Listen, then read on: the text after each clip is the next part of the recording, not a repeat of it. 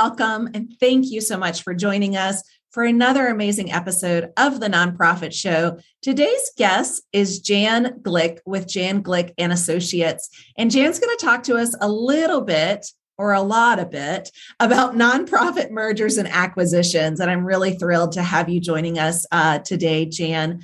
Before we get started into the conversation, Julia and I are here. Want to make sure that you know who we are as well. Julia is the CEO of the American Nonprofit Academy. I'm Jarrett Ransom, your nonprofit nerd that even Jan said that he didn't wear his nerd glasses today, but I have them, so we're good.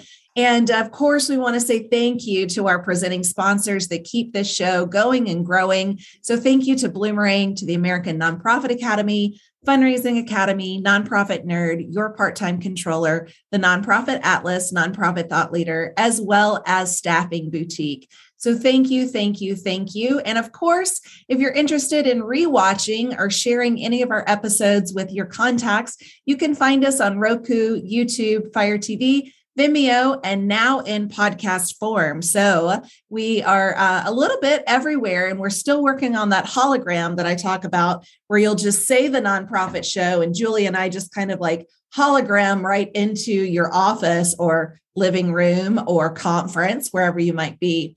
So thank you again to our presenting sponsors that help us keep this show going. And Jan, back to you. I'm thrilled to have you. We connected through a mutual friend and a mutual connection, and just thrilled to have you here talking to us today about mergers and acquisitions. Welcome.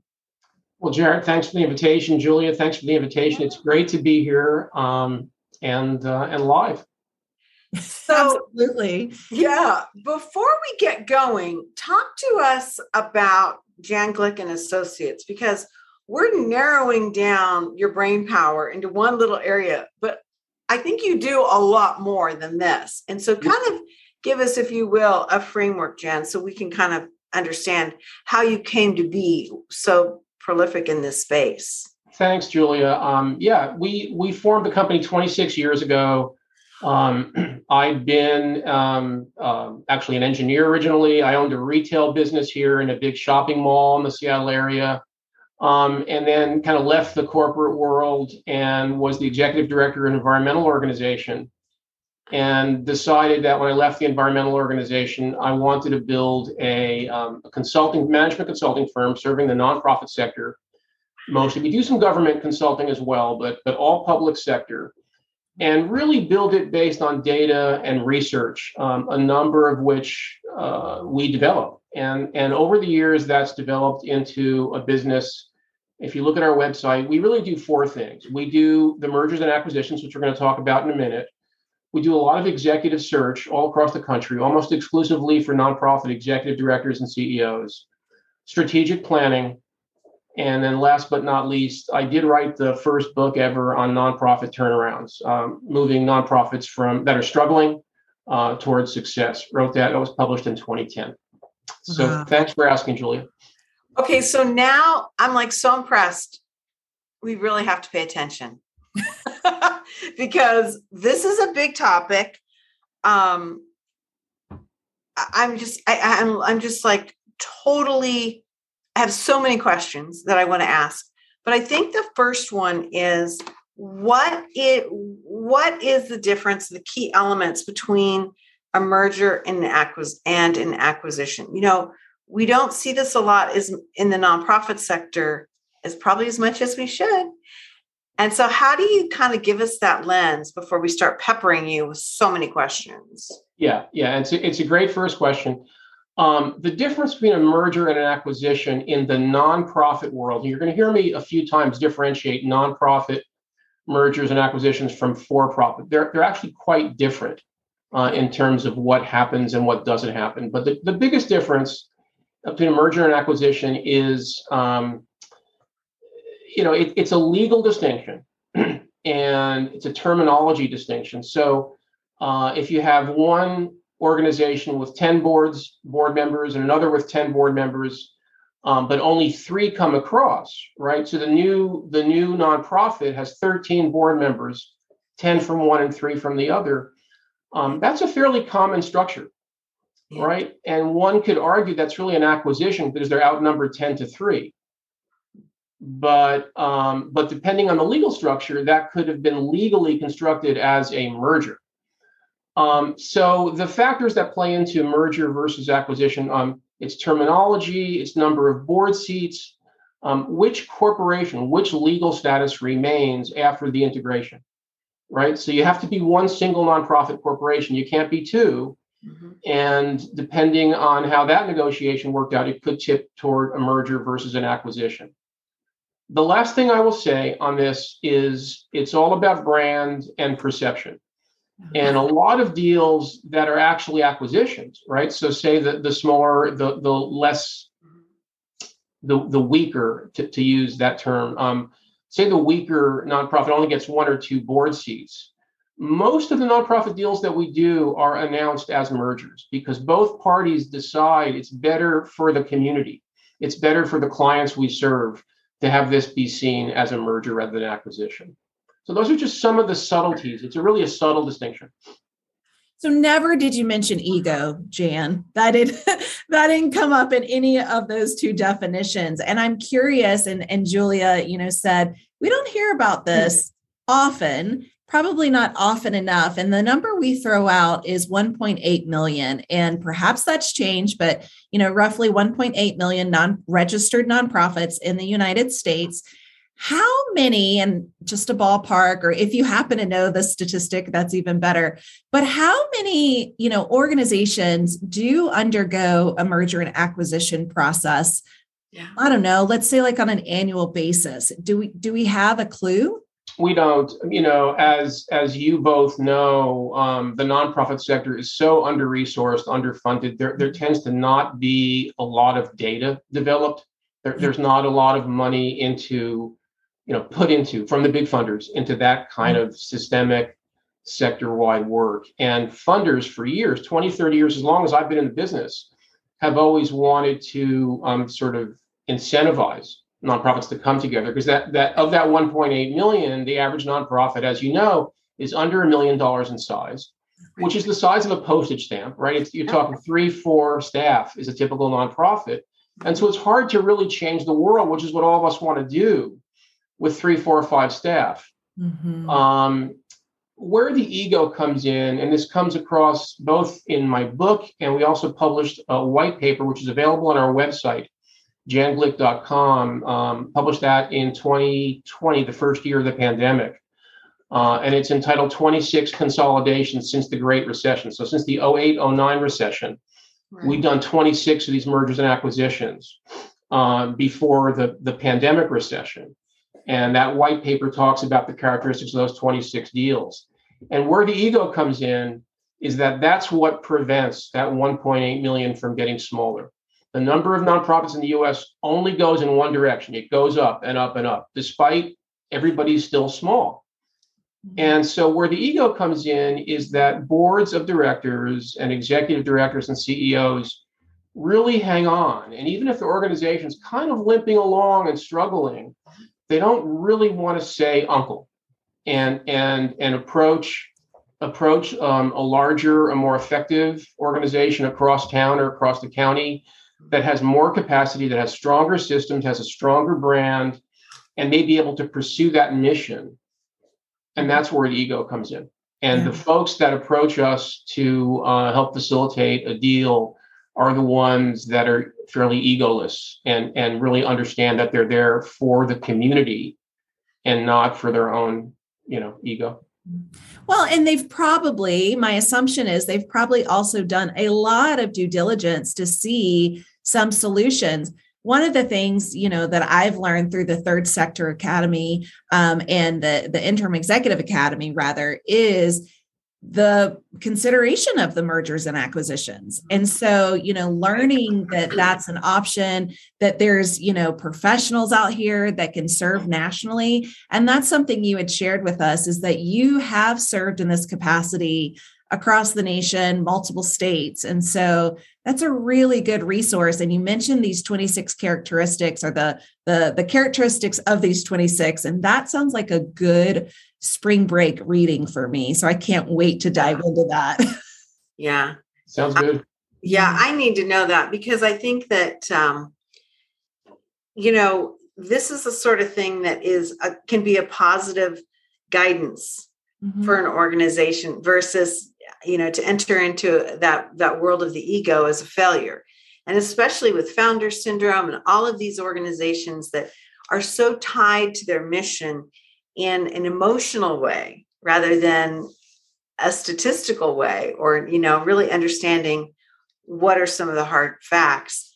It's kind of one of those things. And that leads me to, I think, our next question. And that is, what is this process? I mean, how do you get leadership involved? I mean, talk to us about what this even looks like. Yeah. And so a few kind of top line comments. First of all, there are two decisions that nonprofits make that I call the ultimate governance decisions, right? And we work on both of those. And one is selecting a new executive director or CEO, and the other is entering into a merger or an acquisition, right? It's the same decision. Who's going to run your organization, right? Is it this person or is it this organization, right? And I call this the ultimate governance issue. And so it's a board decision. Only board members have votes. And typically it's a consensus decision. We rarely see a board vote to merge or vote to be acquired without unanimity of the board. And boards will spend a pretty significant amount of time trying to really convince the one or two naysayers on the board. So it's a governance decision. Usually the executive director, though, as in all other aspects of nonprofits, really does all the due diligence, has the main relationship with with their counterpart, CEO in the other organization, spends a lot of time really working with their board and the merger committee. So that's one aspect of it. Really, it's a governance decision. The other aspect is, the process itself. There's an increasing amount. If you just imagine just a steady ramp up of the word Jared mentioned a minute ago, due diligence. Yeah. So there are, 2 or 3 or 4 phases in any merger acquisition process of due diligence. Mm-hmm. So at the beginning, it's, CEO A talks to CEO B and tries to figure out if it's a good fit. Is the other party interested? Does it feel like a good fit? And there are 2 kinds of fits. One fit is we do the same thing. And so if we put our efforts together, we're larger, we have more scale. That's what we call complementary fit, right? And supplemental fit is, organization A does healthcare, but doesn't have mental health in their organization. And organization B does mental health. So they merge mental health and physical health. So those are kind of 2 different ways of looking at fit. And as the CEOs explore this, they will then go to their boards and say, I think there's some there. We should really explore this further. Can we establish a merger committee, and can we sign a non-disclosure agreement with this other organization to start exploring the deal and keep it confidential? And so it's just simply an agreement to talk. And then the next phase, if the talks go well between the 2 committees and with all the paperwork exchanged, if the talks go well, the next gate to go through is typically a non-binding memorandum of understanding. So this says we've been dating for a little while and we now have the ring on our finger, right? That we're kind of, but you can always take the ring off still, right? When you get that engagement ring, you can always take it off. That's right. Right? Until the actual marriage is done. So the MOU is non-binding. And then there's one more phase where there's more due diligence, more paperwork exchange, more exploration. And that's the phase which we call structuring the deal.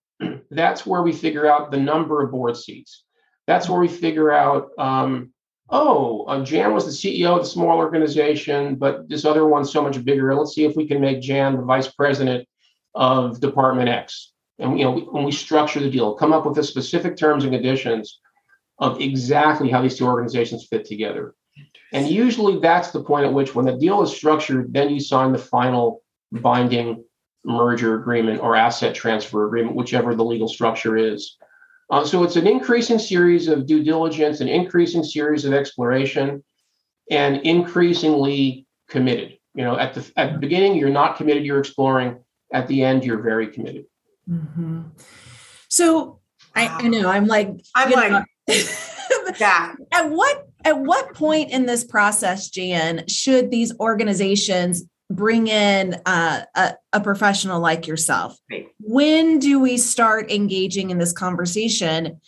And second question of this, should we have two of these professionals? Like, should one represent one organization and the other represent the other? Great question. Yeah, these are really great questions. Great question. Really important questions. So the answer is bring in the professional with nonprofit merger experience pretty early. Not necessarily the very first time you talk to your other CEO counterpart, and not necessarily the second meeting, but kind of before you have a committee, or as you're forming a committee of your board, get that nonprofit merger consultant on board. And I differentiate the nonprofit from the for-profit because the for-profit, there are many things about for-profits that nonprofits should use, but there are also many, many things which really don't apply. And because a for-profit merger is based on the value of the stock shares, and it's all about making money for the corporate shareholders. We don't have stock in nonprofits. It's not about money, and for-profit consultants and for-profit attorneys can really sink a deal because they try and assign value when what our sector is all about is helping the community. And so when I say, or when you ask, and when I say, get a nonprofit merger expert, nonprofit's the key word. The other word, merger, this is not like strategic planning. This is not like facilitation. This is not like fundraising. There's a very small number of nonprofit M&A experts in the United States. We've met a few others. I've met colleagues kind of like myself who have done over 10 deals. Met one in Chicago, met one in Boston. There's probably 10 or 15. David LaPiana wrote the book on nonprofit mergers about 25 years ago. He's in San Francisco. There's probably less than a dozen of us in the United States. And so bring them in early. Don't bring the attorneys in early, though. Bring the attorneys in late. Because even if it's a nonprofit attorney, the structuring of the deal is not a legal structuring of the deal. Right. The structuring of the deal is staff positions, board positions, branding. It's all the things that nonprofit leaders understand. You bring attorneys in, you heard all the milestones, right? The non-binding MOU versus the binding agreement. So oftentimes we write the non-binding MOU because we have, 35 templates, but we bring in the attorney before the binding agreement. So attorneys are trained to defend their client and to represent their client. And to your last question, Jared, is it one consultant or two? So even when we represent the smaller entity, the smaller nonprofit, we're usually looking at the deal from the lens of how do you help the community the most? Yeah. How can you structure this new, larger entity to best serve the communities? Even when we're representing the smaller guy, we're kind of representing the community, right? Who's the client, right? The board represents the community served. Right. The board represents the public. So we try and represent the best, interest, if you will, of the mission. So we've done about 25% of our deals. We've been hired by both parties. About 75% were hired by what I call a partner seeking partner to keep on with the relationship and marriage metaphors. Yeah, really interesting. I mean, I would imagine that it's really a function of, as Jared said, right out the gate, letting those egos go by the wayside. That if you have leadership that is really looking towards the community issue, they're going to be easier, and they'll work with one individual, they'll work with one company.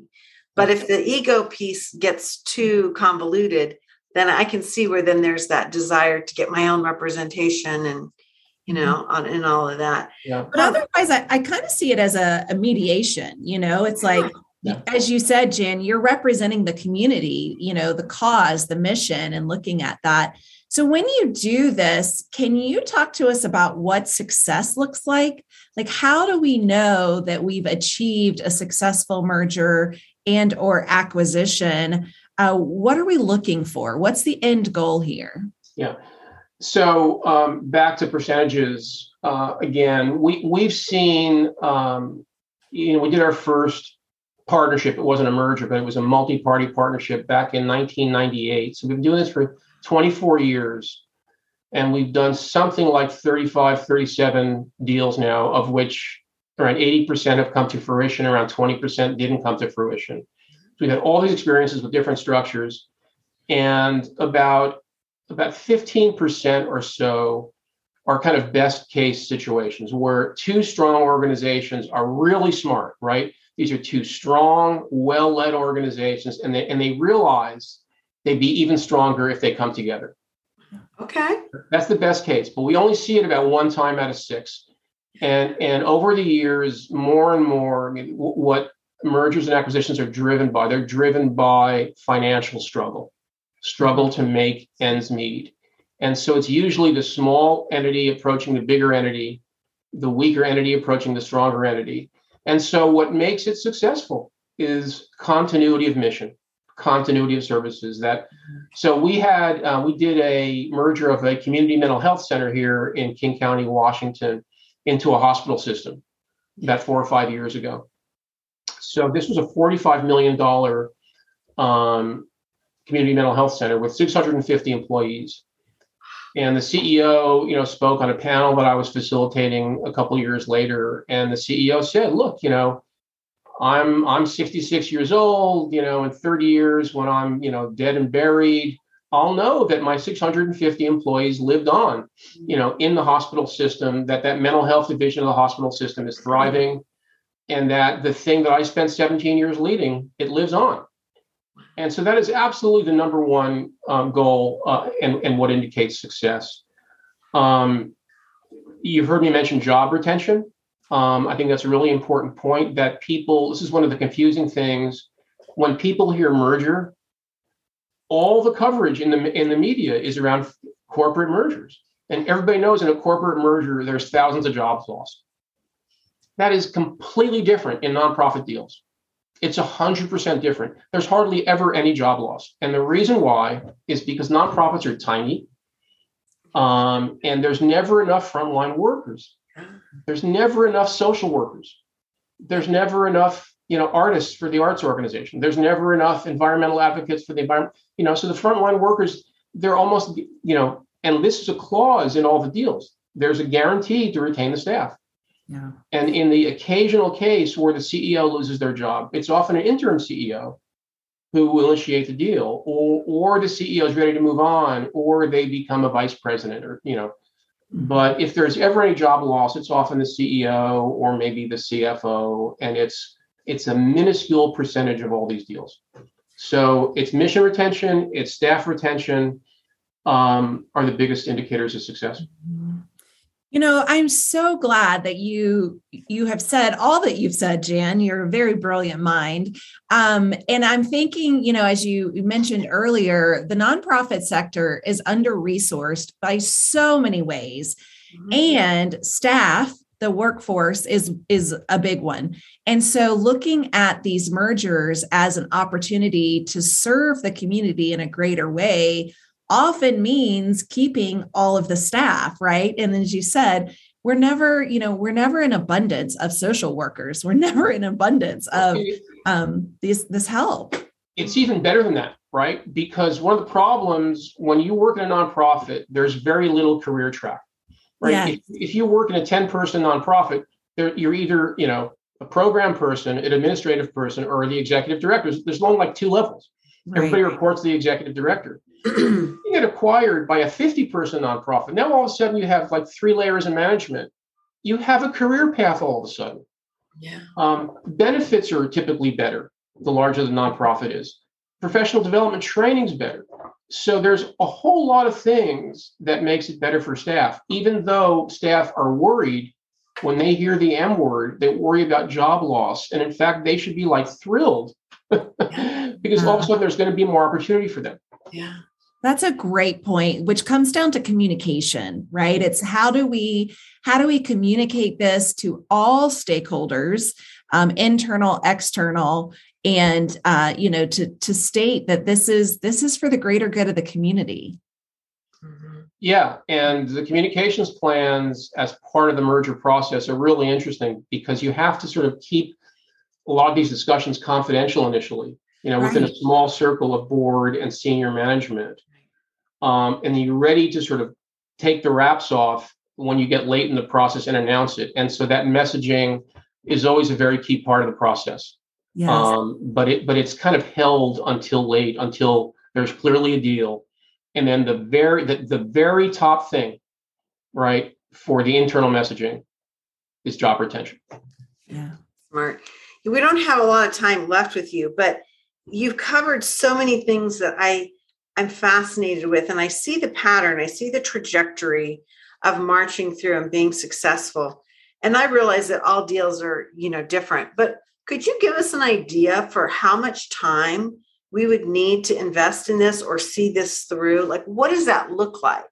Yeah, and we have, if you go to our website, both through the merger drop-down menu and the resources menu, we have both that white paper on there, and we also have a merger PowerPoint on there. And there's one slide that talks about what's a fast deal and what's a slow deal. Okay, great. So the average deal is 7, 8, 9 months from start to closing. You say 6 to 12.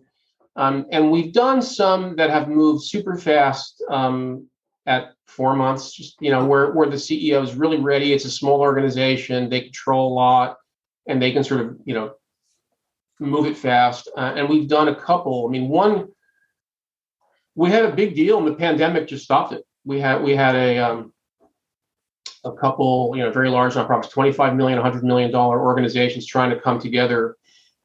And that had been going on for 18 months when the pandemic hit 2 years ago and just stopped it. So the pandemic has stopped a lot of activity because people have been able to get together. Mm-hmm. People have been hunkered down for 2 years. But roughly speaking, the longer ones might be 18 months, 2 years. And that's a long time, to kind of work out. Do we come together or do we not? But that's the range. Wow.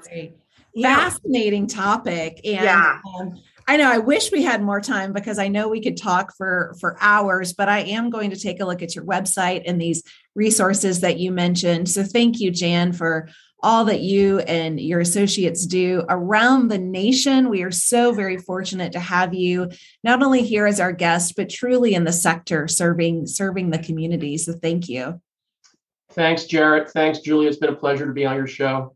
Oh my gosh, it's been great. And, you've really touched on so many of the backstory issues that lead us to this discussion. And so thank you very, very much.